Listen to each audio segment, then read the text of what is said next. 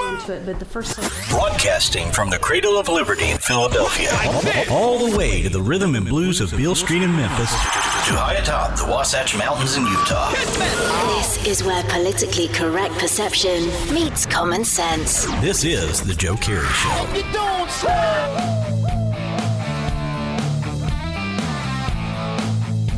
Welcome to the Joe Kerry Show. I'm Jamie Renda, filling in for Joe Kerry today, along with Dallin Johnson. How you doing, Jamie? Doing great. So there's a whole lot to cover in this program today. Yeah, let's start with so we do our own little special called the Trump Tater Podcast, broadcast/podcast, excuse me. And we just got done doing our show, and we lead off all the time with what we call the Trump Tater Hot Takes. So let's jump into those Trump Tater Hot Takes. You want to take it, Jamie? Go ahead. Well, I guess the biggest hot take of the day is that President Trump and Melania have tested positive for coronavirus. And so there's a lot of hate going out that way, a lot of people hoping they don't make it through it, but I think they'll do just fine. What do you think? Yeah, I mean, my prayers are with them, my thoughts are with them, but I just think it's crazy, the kind of hate that they've seen. Let's just start this off by saying there's so much debate going on, even before President Trump tested positive with coronavirus, that I just want to share something that I read, a statement saying that there's no solutions when it comes to coronavirus, only trade-offs. What's your opinion on that? Well, definitely a lot of trade-offs, and so it just depends on where you think the trade-offs are better at. The impact I've seen from coronavirus has been people losing their businesses, and losing everything that they put their heart and soul into for years and years, and all their family resources, marriages that are struggling, depression that's going up, anxiety that's going up, especially in young kids that weren't able to have graduations, that are not for sure where their futures are taking them, child abuse, spouse abuse. I mean, the list goes on. And yeah. Suicide rates. Yeah, exactly. So President Trump tested positive. He announced that last night, either late last night or early this morning. And the response hasn't been too kind, though. The response, he's gotten death wishes. He's gotten hopes that he and the First Lady pass away, that they're not able to beat the virus. It's met with hate. I always say this wrong, but I guess it's our chance to see if the three approach the hydrochloroquine. Yeah. Hydroxychloroquine. There you go. Hydroxychloroquine. Thank you, Brian, on that. And the Z-Pak, and also the zinc and vitamin. Well, one thing, vitamin D. Trump's got some vitamin D in him, so vitamin D seems to be a factor on people, how they respond to coronavirus. And so make sure you're getting your vitamin D either out in the sunshine or taking vitamin D pills, because I heard that that's a big factor, that people that don't do as well are low on vitamin D. Yeah, he's going to be relying on that HCQ and the tanning bed for his quarantine, right?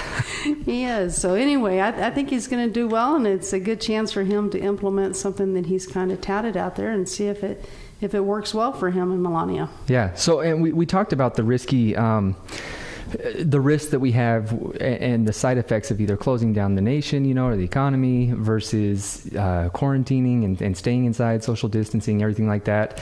How cool would it be, though, and how progressive would it be for the entire nation if he does come out and he says, look, I took the HCQ and I healed, within a week or 2 weeks or whatever, whatever it is.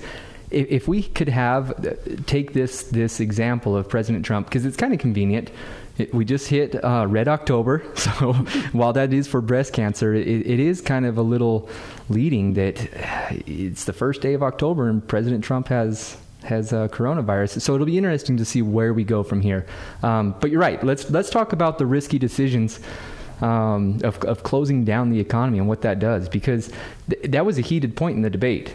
We heard from both parties that, well, he wants to open up the economy, doesn't care about your health. President Trump in return says he wants to close the economy, he doesn't care about your business. There's risks in both sides of this. There are, and also I guess you could throw out there the mask wearing. Risk of not wearing a mask, and that's what he's definitely being criticized right now, is wear the damn mask. Mm-hmm. And again, the risk on freedoms and other things that are out there, and maybe we've seen a definite high spike in areas that are wearing masks, and so that's not a guarantee either, but that sure will be a focus of a lot of haters out there. Okay. Anyway, that's going to be a focus of a lot of haters out there on Trump not wearing a mask, and so we're about to have more national debates on that. But Trump fits the category and a lot of ones that don't usually fare well. I mean, because he's in his 70s, he's overweight. No, don't tell him I said that. I'm in denial on that myself, on being overweight, so I'm definitely in that higher risk category. And so, we'll see how he does. I certainly hope that him and Melania both do well, but it's going to be interesting because he does fit into that high risk category for coronavirus. Yeah. And also, if President Trump is able to, make a healthy recovery, get through this, and shows that even at a person with his age, the fear factor may not be what it's represented. It might help the nation jumpstart into opening back up, and getting back to normal. We talk about this new normal. New normal is one of the things that scares me the most. I feel like they use safety reasons. As the government, they use these safety reasons and precautions, and they disguise them as virtuous reasons that they're doing this. We're looking out for your public safety. We're looking out for the elderly. We're looking out for whoever it might be. We saw a good case of it during 9/11, or right after 9/11. The government comes in, TSA comes in. It's all disguised as a virtuous reason that we're putting these safety precautions in place. And then after the threat or the fear is gone, we look back at our freedoms and we say, well, yeah, but now we don't have this, and we have this, or we have to do this. Contact tracing, for example. We talked yesterday about Utah's no-bid contract on a contract tracing app that isn't even in function now. But contract tracing, that's scary. I understand the propaganda in saying, look, we're doing this to see who you're around. If you go to school and you're surrounded by 15 people that could have also caught it. We do this for protection. But what happens when the virus is gone and we still have contact tracing? Now, a lot of people have this mantra, well, if I don't have anything to hide, why should I worry? Yeah, but invasion into your privacy is still something to worry about, whether you're hiding something or not. Yeah, well, it's just freedom's lost. And again, not diminishing the fact that we've lost people from coronavirus, but we also lose a lot of people from heart disease, diabetes, and other things that are totally preventable. So what's going to prohibit the government from forcing us to conform to a standard so we are not overweight, that we're not drinking 32-ounce sodas, or we're not jumping out of airplanes or doing other high-risk adventures. And so it's definitely just at what point do we say safety should not be a motivating factor on taking away our freedoms? Yeah. You remember, wasn't it New York that cut down how much soda you could bring or buy at one time? Imagine if we moved, if the government really was worried about our safety and our health and overall wellness as a nation, why not make a limit on how much fast food you can buy in a day or in a week? Well, there's people talking about that. So for our audience out there, or Joe's audience out there, we want to talk about our Trump tater just for a second, because we have someone that we're bringing on our program that so a Trump tater. I own a baked potato restaurant in Ogden, Utah called Brixton's Baked Potato, and someone was referring to Trump as a Trump tater, like a dictator. And I thought, I can't let that get away because I love potatoes and I love Trump. But I looked up the definition of Trump in the dictionary, and it means to outclass, outshine, outperform, to defeat someone or something, a dependable and exemplary person. And a tater means a home run. And so anyway, we created this character called the Trump tater. And we're not necessarily, when we give somebody the Trump Tater Award that may or may not appreciate Trump himself, hopefully they can appreciate the Trump Tater Award, because it's somebody that we feel is out there outclassing, outshining, and being a dependable and exemplary person. So the person we're going to bring on the Joe Carey program is someone that I feel has really been very courageous and trying to listen to people that might not otherwise align with a lot of this person is Jakari Kelly. And just go ahead and announce our guest that we're going to be having on. And she started the Black Lives Matter movement here in northern Utah. But she has recently been reaching out to people that in the Proud Boys Association and has tried to listen to who they are and bridge a gap there between the two organizations. So we're excited to have Jakari on, and definitely somebody that is out there outclassing and outperforming in a time in which we need people who are willing to listen and reach out across to people who may believe differently and find what common grounds that we have. Yeah, I'm excited to get to know Jakari a little better, and this breaking news or your efforts, Jakari, they've come in response to a critical point that we're at as a nation, and I'm excited to get your take on that and your efforts, hear more about your efforts into, not only solving that issue, but bringing both sides together. So when we get back with the Joe Carey podcast, we'll dive into talking to Jakari.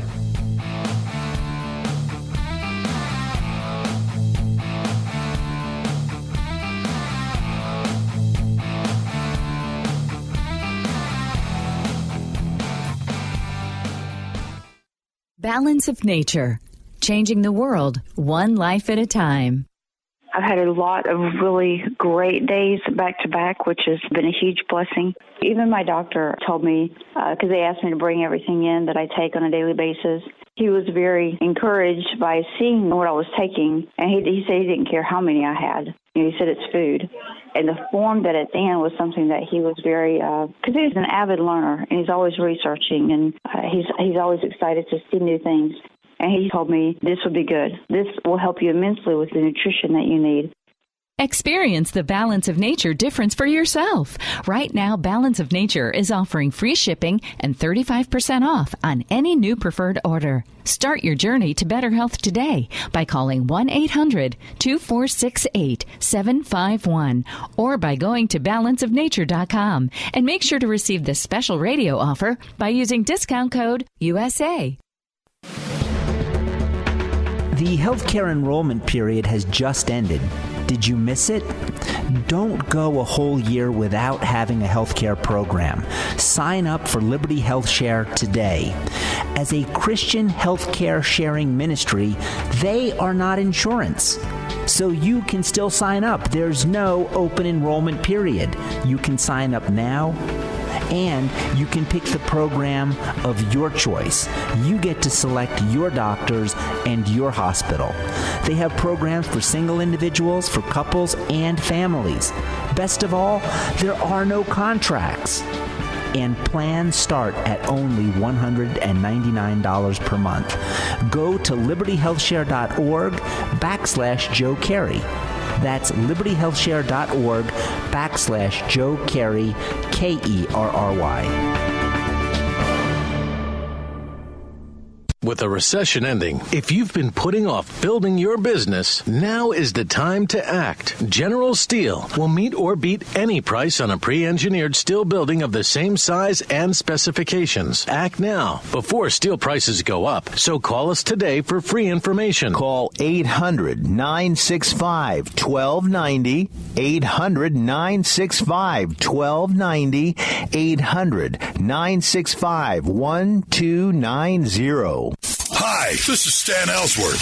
I know a little bit about history. I mean, me and that Harley and all. But social media, well, that's a mystery to me. So I turned to the good folks at Little Cloud. They helped me develop my social media. They call it an online footprint. I'm a pretty big guy. Little Cloud, they've created a pretty big online presence for me. Let them help you. Visit their website. Visit my friends at littlecloudmedia.com.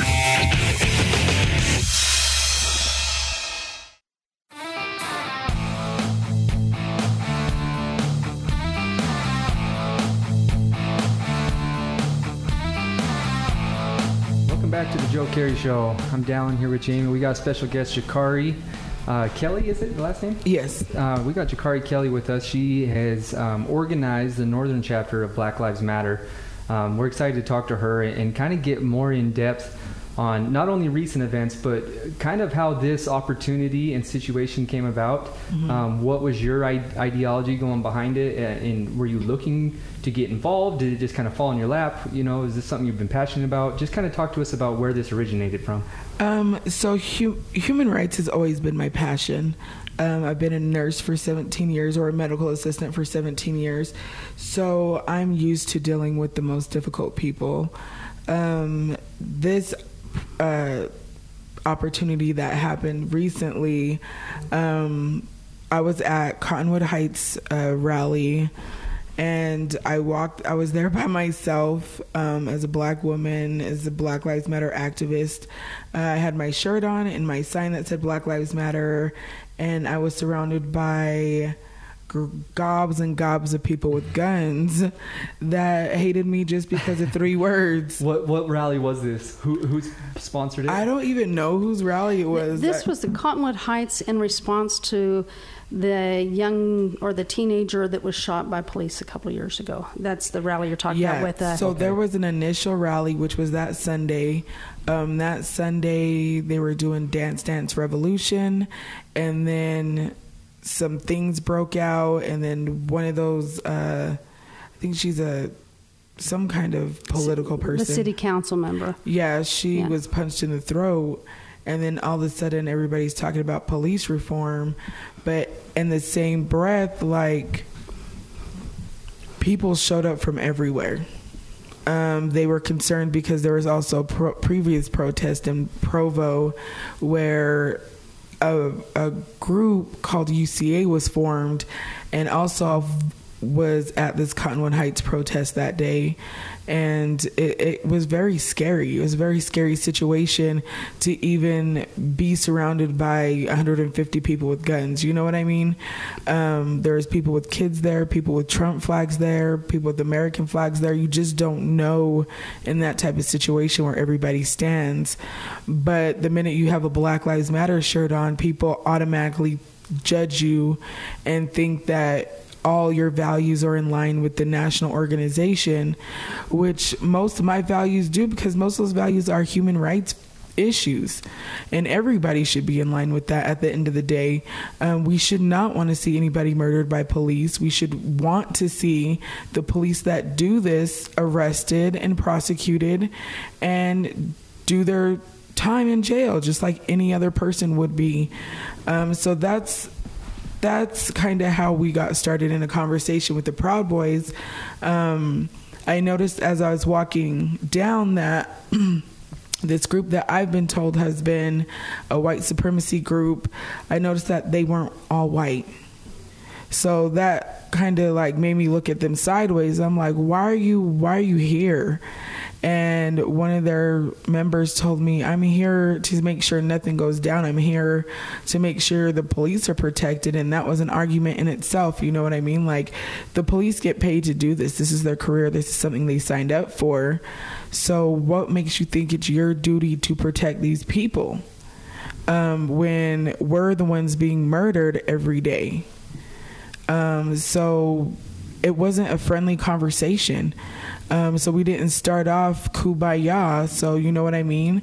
Then I left that rally, and the person that I met there was still there, and he ran into the Proud Boys again and noticed that they were not white. Not all of them were white, and that was Thad, which is the person that you call chief. And so that colleague of mine then set up a meeting with us because, you know, I'm always down to have a conversation with anybody. I'm not going to let nobody steamroll my ideas. I'm not going to steamroll anybody else's ideas. I want to know who that person is. So when I met with Thad, their vice president and their president, we had a conversation about the myths that we heard about each other's group. I really didn't know who the Proud Boys were at all, besides being told they were white supremacists. I'm noticing they're not white supremacists. I'm thinking they're all Trump supporters. They're not all Trump supporters. And so then I was like, well, then what's the problem? You know what I mean? Why can't we have an understanding? Like, I don't think, you know, as non-black people what it's like when a militia full of men and guns come to your neighborhood. It's a very scary experience for black people because those militias have murdered us. They have stolen our children. They have raped us as a community, and that's what they needed to understand. Like, you don't know what this looks like from the outside looking in. You're only looking from the inside out and thinking you're doing a good thing by saying you're a patriot and you're a Proud Boy. You know what I mean? Like, you need to have some understanding and some education on what this is really about. And then that fostered conversation and education after that. I'm an educator on civil rights and human rights. So, and that's my business. I have a business called New Identity, and that's legitimately what I do. You know what I mean? I go to people and educate them on our movement, the Black Lives Matter movement, the civil rights movement, and how it got started, just so people can realize that we can't keep putting Band-Aids on this problem. We need to solve it. And by solving this problem, we need to educate people and humanize ourselves. Us as a black culture have been dehumanized since our inception on this land of America, which is supposed to be land of the free and the home of the brave. But that Constitution was not written when black people were free. That Constitution was written when we were still slaves. Mm-hmm. So that Constitution does not benefit me, because people still think I'm the enemy because of the color of my skin, and that they don't want to educate themselves because they feel like you can go on Google and read the first 2 stories about somebody and it's true. Well, I definitely want to agree that I think we all kind of get our backs up against the wall and we're not hearing each other out. So I like the fact that you opened up your heart and you were able to have a conversation and find some common grounds. Now, just going back to Provo and the initial protest that happened there. So I'm just going to see if we can bridge a couple more gaps here in this conversation. As we watch on television, and many people have experienced, when roads are being blocked and people's cars are being pounded on or shaken, or in some cases, like the truck driver was pulled from his truck and severely beaten. In Provo? No, not in Provo, but throughout. So everything kind of builds when you see things happening. So in Provo, James Sullivan, and somebody that we both kind of work with, but his brother. Oh, I don't work with him yet. Okay. Look, I'm still on the look. The jury's out on that one. Okay, communicate with. That John, his brother, is the one that formed that protest in Provo, and they didn't have the right permits to be blocking the streets, and a guy was blocked in his SUV and he was shot. And so this militia group kind of came out in response to that gentleman that was shot in that Provo protest. And so they just said, we have to come out and protect this. So again, everybody's backs are kind of getting pushed up against the wall, and things are happening, and we're not seeing what that reaction is causing other people to feel. So when the militia group came out to the protest you were part of, it all of a sudden it instilled fear in you. Because, here are the big group of people coming out that don't support, or you feel don't support your cause, or showing up with guns and everything else. But on the flip side, the people who are driving in their cars and don't know for sure if the roads are going to be blocked and how. So we just have anxiety on both sides of that. So we'll get back and kind of talk about how we can understand where each other are coming from on the anxieties that are out there and the fears that are out there, and how we can listen to one another, because I really admire what you did in sitting down and hearing these people out on where they're at. So back on the Joe Carey Show in just a minute.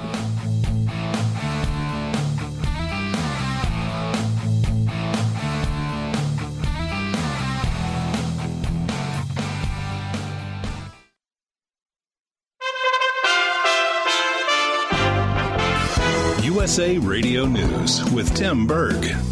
Former Vice President Joe Biden and his wife, Dr. Jill Biden, tested negative for COVID-19. They also thanked everyone for their messages of concern, and the vice president says he hopes this serves as a reminder: wear a mask, keep social distance, and wash your hands. White House Chief of Staff Mark Meadows telling reporters President Trump is in good spirits and very energetic after testing positive for the coronavirus. He is certainly wanting to make sure that we stay engaged. I think the other thing that is critically important, the doctors continue to monitor both his health and the health of the First Lady.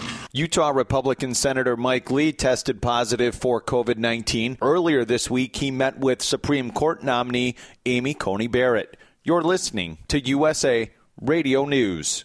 October 8th is World Sight Day, the day to raise awareness that hundreds of millions of kids around the world need glasses but don't have access to get them. This World Sight Day, leading global vision nonprofit One Sight is launching a free digital children's book called Through the Looking Glasses, Stories About Seeing Clearly. The book features 30 children's stories and illustrations about seeing clearly by authors and artists from 17 different countries. To celebrate the launch, One Sight is hosting an online Balance of Nature's fruits and vegetables in a capsule, changing the world one life at a time. You guys, your customer service and everything, you guys are great. And the commercials talk about it, but I don't know if it really gives it true justice. People need to know. This is maybe the most amazing product I've ever tried. It's so pure. It tastes so good. I'm just blown away by it. Balance of Nature is now offering 35% off on any new preferred order. Go to balanceofnature.com today and use discount code USA. House Speaker Nancy Pelosi says President Trump's positive coronavirus test changes the dynamic of ongoing negotiations over a new stimulus package. This kind of changes the dynamic because here they see the reality of what we have been saying all along. Pelosi also striking an optimistic tone, saying that she believes a deal will be done with Treasury Secretary Steve Mnuchin that will include another round of $1,200 stimulus checks. The U.S. economy adding 661,000 jobs in September, while the unemployment rate fell from 8.4% in August to 7.9% last month. That's according to newly released statistics from the Labor Department. The economy has recovered around half of the 22 million jobs lost due to lockdowns and other measures in response to the coronavirus pandemic. You're listening to USA Radio News.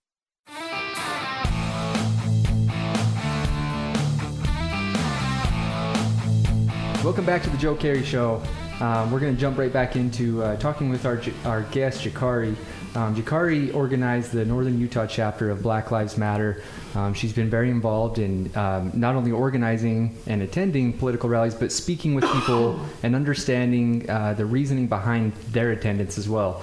Something we've talked about is being able to bridge the gap of opposition and see both sides in an argument. And that's kind of a lost art. And so I'm excited that we have Jakari here to not only talk about her past experiences, but to kind of educate us on the ability that she has to, you know, hold such an active voice in Black Lives Matter, but be able to talk to the opposition. So, Jamie, you had some points you wanted to get off your chest or talk about first. I'll let you jump into those. Well, you know, it's hard because I've been pushing for judicial and prison reform for a long time and trying to make more conservatives, because I see it as a very conservative issue, actually. We're pro-life, and being pro-life, we should value all life. And there's definitely, you know, our prison systems have incarcerated people for the majority of their lives oftentimes, and there are definitely some people that should always be in prison because their crimes were so heinous that they should be locked up forever. But for those, especially those who don't, you know, some drug offenses or drug usage and other things, that maybe we've taken the wrong approach on our war on drugs, and we haven't actually solved the problem, and we've cost our society so much. I mean, because it's not cheap. Incarceration is not a cheap alternative to these issues. So I think that both sides have been to blame on this, and that we need to come together as a society and say, you know, how do we fix this, and how do we really rehabilitate someone so they can be back in society? And are these 3 strikes you're out, and that was a California law, by the way, 3 strikes you're out, that put people away for a lifetime for perhaps just, individual usage of drugs. And so anyway, there's a lot of problems out there that we need to solve, but in our judicial system, it's definitely impacted. And so that oftentimes that we will have a situation, that gets brought up that, in the black community that there's more crime, so therefore they have more interaction with police officers, so that's a factor of it. So then we have to go back and say, well, why is there more crime? And I look at that, and there's a lot of despair and a lot of hopelessness in situations that they haven't felt the American dream to the extent that other Americans have in entrepreneurship and education. So if judicial system and the prison system is the cancer that we're looking at within the black community that we need to cure that cancer, the cause of the cancer to me is education, and the failing education system that is in so many of these inner cities, that parents aren't given a choice of educational opportunities for their kids. So anyway, we're going to get into that a little bit. I'm sorry I got off my soapbox on that, but I definitely feel that we have to have a holistic approach to this. It's not a single issue. It's not just the 19 men or women that are killed that are unarmed by police every year. That the holistic approach has got to be started on why is there a disproportionate impact on black Americans in our judicial system? Why are more blacks in America feeling hopelessness and despair? And how do we go about fixing that? And to me, it's education. But right now, I think it starts with listening and trying to really understand why we're here, how we got here, and trying to hear each other out. So, Jakari, can you continue the story of how you met Thad and how your conversations progressed from there? So I met Thad at a little meeting that we had, and after that I seen that this group of men was made out of a joke, you know what I mean? And it got political at a certain point in time for the elections when Trump was even running for president. So that's when they started getting political. Their boys club turned into a little political club. And so that's why they're deemed as white supremacists, because there was a few of them that did go to Charlottesville, but they did not go to Charlottesville to participate in the antics from those neo-Nazis and those far-right extreme white supremacy groups and the KKK. They went there to observe, and because they didn't want to see anything go down. And this is what I was told. The founder of the Proud Boys is very condescending. He was very disrespectful. And we don't take things like that as a joke. So what he thought was good for clickbait was really hurtful for a lot of people. And that's why their group was deemed as a white supremacy group. So let's fast forward it. I had to teach Thaddeus about the root cause of this problem, which is systemic oppression. Every time the black culture has tried to uplift themselves, there was laws made to bring us back down. And with that, that's what us as Americans need to realize, that this system was not made to help us out. It was made to keep us down. If you've ever watched the documentary 13, it will explain it better than any professor could ever explain that. And so I'm going to interject there, because the 13th, that just came out on Netflix. So I was really because prison reform has been a passion of mine, I wanted to watch it, but I thought, well, with Netflix, is it really going to be balanced? And I was actually surprised. So if you're listening out there, the Netflix special, the 13th, it's on the 13th Amendment, which basically freed, gave rights to all Americans. And then, so it connected a piece to the puzzle to me on what happened after that, and how our prison systems escalated in population and why. So anyway, it's really, I definitely recommend anybody to watch that, because I thought it was very informative, and surprisingly not, from a conservative view, I thought it was very well balanced. And it put blame on both parties and multiple different politicians from those parties, and how we got to where we are in our prison system, which is a real problem, and we've really got to fix it. So anyway, continue on the 13th. Right, and then you realize the privatization of these prison systems. They started making money off of it. And so when you start making money off of something, you don't want that to ever go away. So then they have groups, lobbyist groups like ALEC, that would go out there and write these laws for these politicians, make their job as easy as possible, and get those laws passed, like the 3 strikes you're out law and the stand your ground law and things like that. So it's really eye-opening when you actually can't refute the evidence that they have to be like, yes, this is really a problem. And one thing me and Thad actually agreed on was the 2-party system is, in my eyes, horrible. For one reason, people are always fighting, and there's always a black agenda, and black people are not here to be pawns for anybody. Don't use me to get your point across and attach what you really want to a bill that would benefit me in one way versus what it's really supposed to be about. So do you feel the Democratic Party has used the black vote? Yes.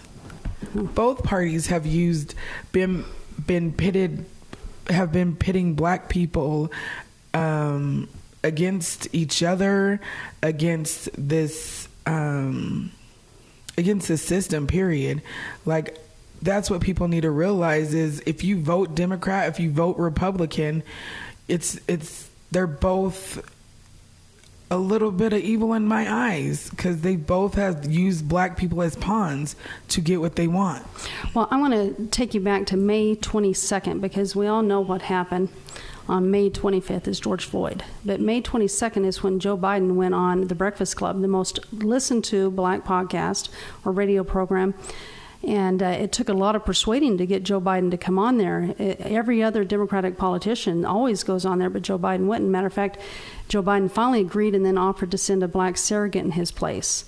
And they said, no, that's not acceptable. Joe Biden goes on the show. He cuts Charlemagne the God short. He's 10 minutes into the podcast. He says, I've got to go. And the host is like, well, what do you mean you got to go, Joe? You can't do that to black media. He says, we have to have you back.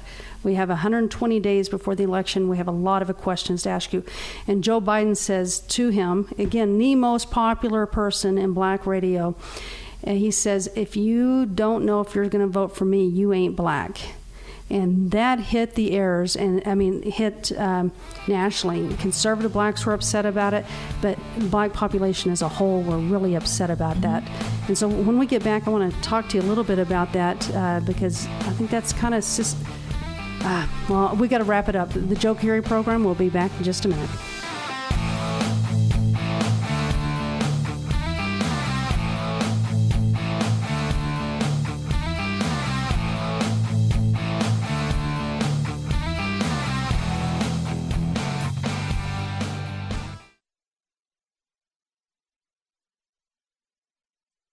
In all states, including New York, offer not available in Washington. Call 855-657-9910 for licensing terms and restrictions. You see it on TV every day, global turmoil. But these international events help keep interest rates low and may even drive them lower. In response, we at Cash Call Mortgage have lowered our interest rates for the new year, and that's great news for homeowners.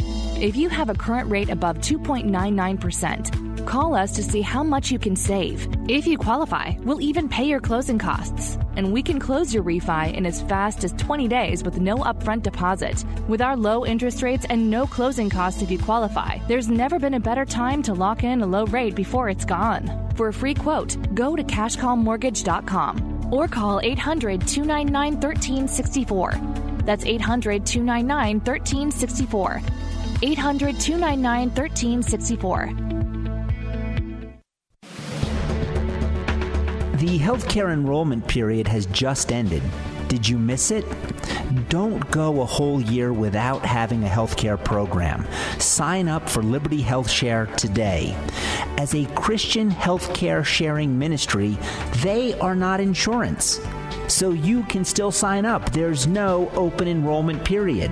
You can sign up now, and you can pick the program of your choice. You get to select your doctors and your hospital. They have programs for single individuals, for couples, and families. Best of all, there are no contracts. And plans start at only $199 per month. Go to libertyhealthshare.org/Joe Carey. That's libertyhealthshare.org/Joe Carey, Kerry.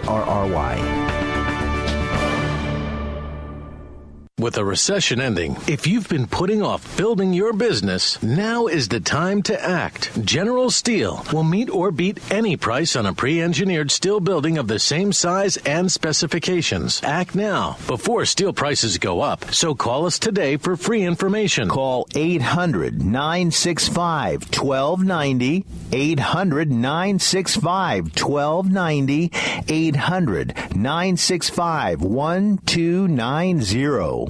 Hi, this is Stan Ellsworth. You know, I know a little bit about history. I mean, me and that Harley and all. But social media, well, that's a mystery to me. So I turned to the good folks at Little Cloud. They helped me develop my social media. They call it an online footprint. I'm a pretty big guy. Little Cloud, they've created a pretty big online presence for me. Let them help you. Visit their website. Visit my friends at littlecloudmedia.com.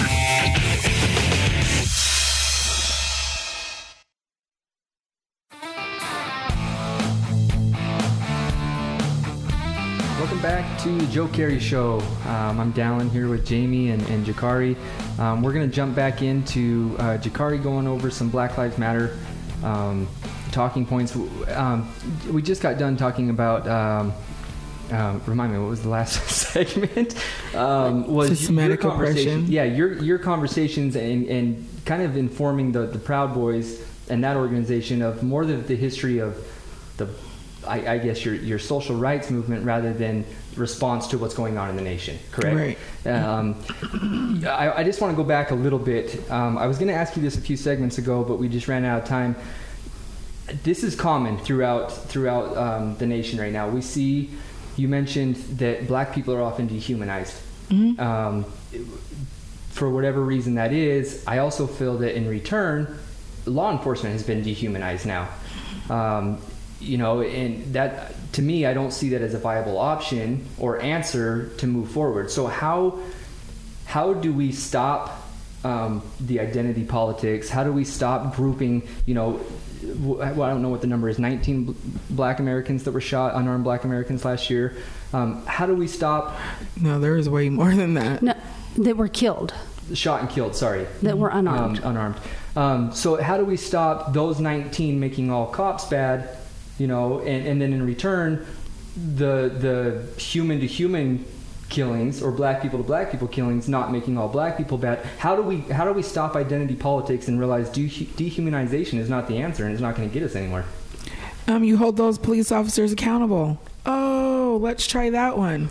You know, once you start making these men less than thou, you know what I mean, and actually punishing them for their actions, that's when you humanize the police. Right. That's when you humanize the police department, when they're actually held accountable for their actions. And I agree with you, but I feel like my point of view, and I'm not always right. I've been divorced, so obviously I've been wrong, right? So my point of view is when George Floyd happened, I don't know a single person that said that guy's a good guy or that's a good cop. That was awful. That was disgusting. It was a horrible look for our nation and for our law enforcement, mm-hmm. and for humanity as a whole. You know, that it happened and no one in his team even had the ability to jump in and intervene. So I don't know anyone that doesn't want to hold that police officer accountable.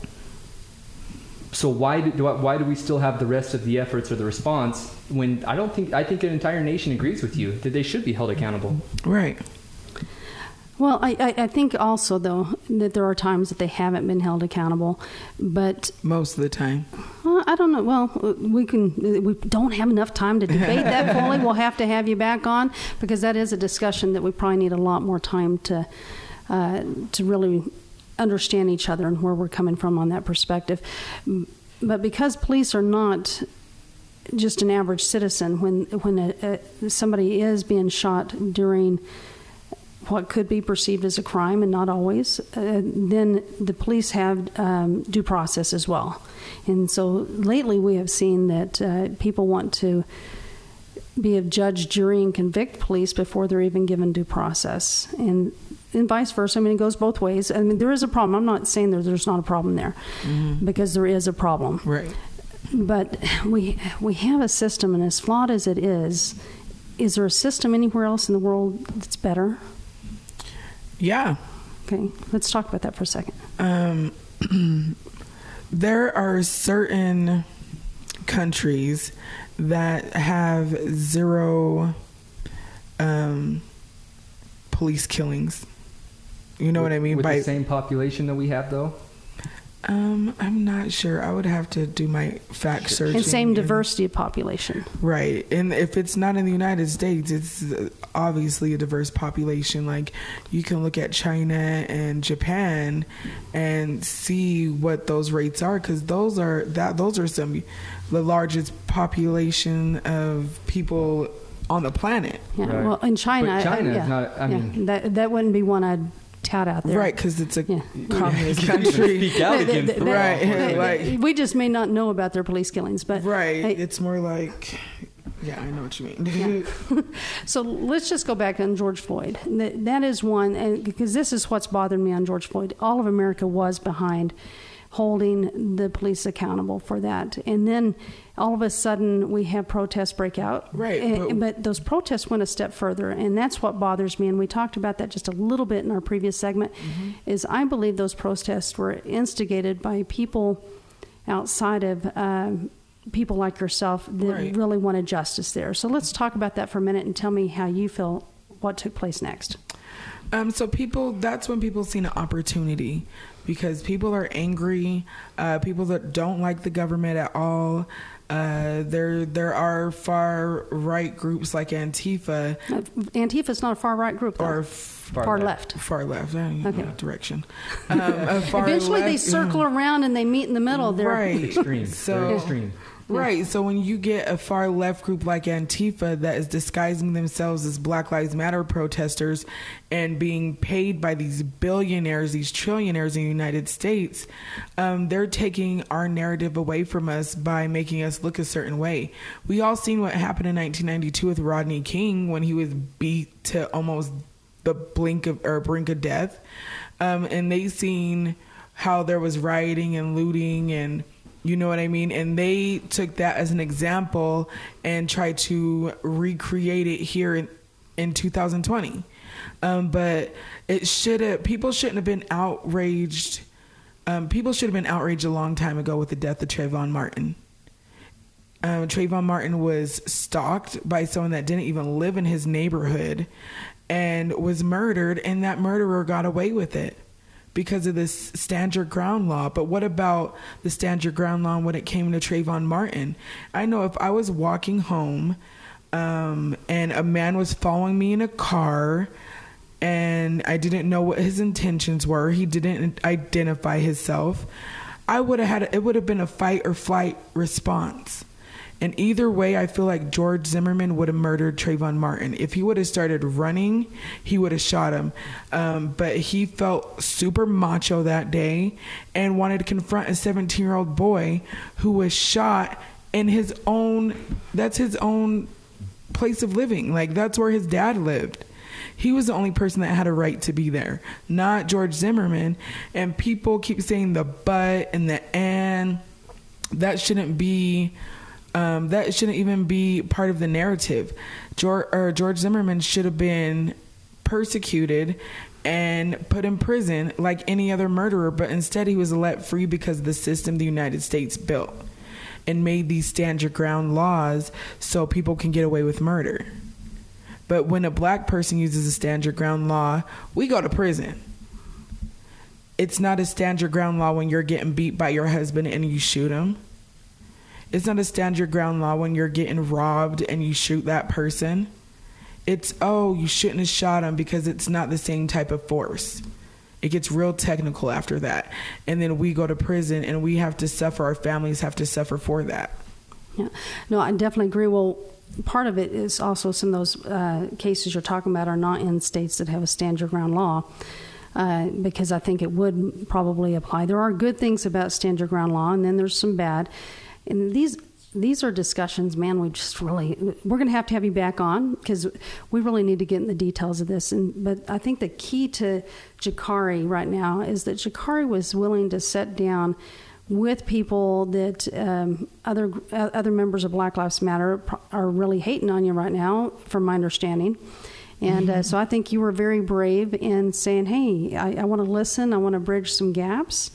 And I've met Thad. We had because this is now kind of out in the open, we had a meeting at my restaurant about a month ago. Is that right? Mm-hmm. And a very diverse group of people that are on kind of polar opposites or what are perceived to be polar opposites. And so we thought, because we're lacking such leadership in our world, and I'm not just talking about presidential, because I happen to love President Trump, so I'm not criticizing Trump on that, but even there's some leadership that's lacking on bringing people together, and so we as citizens are trying to come together and saying how can we do this? And so Jakari was there at that meeting, and I just want to give Jakari the last minute on this brave stance you took the other day on supporting the Proud Boys. It's because I did take the time to get to know them. I knew they weren't white supremacists, and I'm not going to speak for all the Proud Boys, but America was built on a white supremacy culture, and we've all been ingrained with it. And so it's our duty to wake ourselves up out of that culture and to really educate ourselves. And they were educated to the point where they shouldn't be deemed as white supremacists. Those men I met should not. And I felt like their life was at risk once Trump said the words white supremacy and Proud Boys, like within the same minute. You know what I mean? Biden's the one that threw Proud Boys out there. Right. And he was the one that threw it out there, and Trump played off of it. Well, Jakari, thank you for coming on, and thank you for being on the Joe Carey program, and we look forward to having another conversation in the future. Thank you.